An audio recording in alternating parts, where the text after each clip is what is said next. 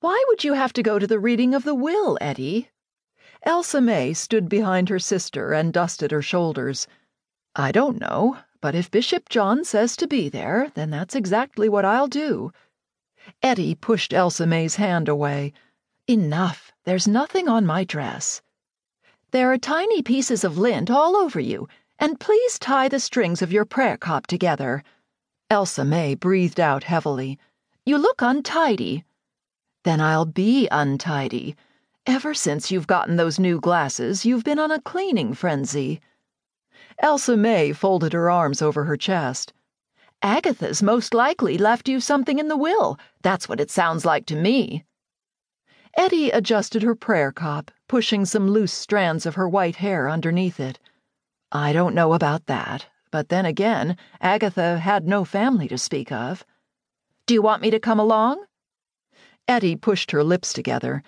Nay, Dinka, I've got Eli collecting me. Eli was the bishop's eldest son. What am I supposed to do by myself, then? Eddie turned and glared at her sister. They didn't have to go everywhere together, did they? It was bad enough that they shared the same house. They didn't have to be joined at the hip.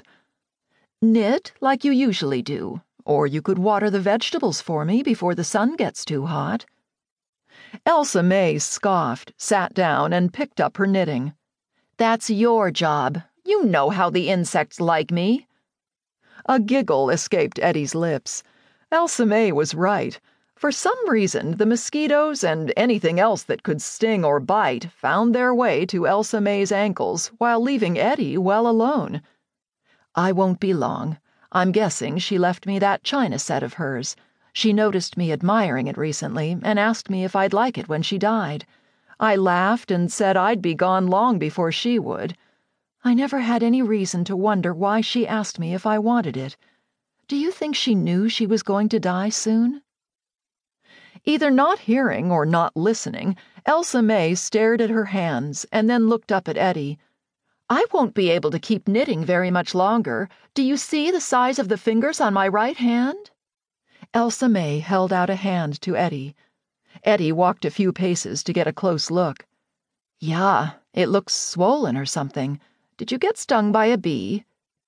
Elsa May frowned at her sister. It's called arthritis, Eddie, and when you're as old as I am, you'll know what it's like when you can't close your hand fully. Eddie grabbed her coat off one of the pegs by the door. Nonsense. I'm nearly as old as you, and I don't intend to get arthritis or anything of the kind.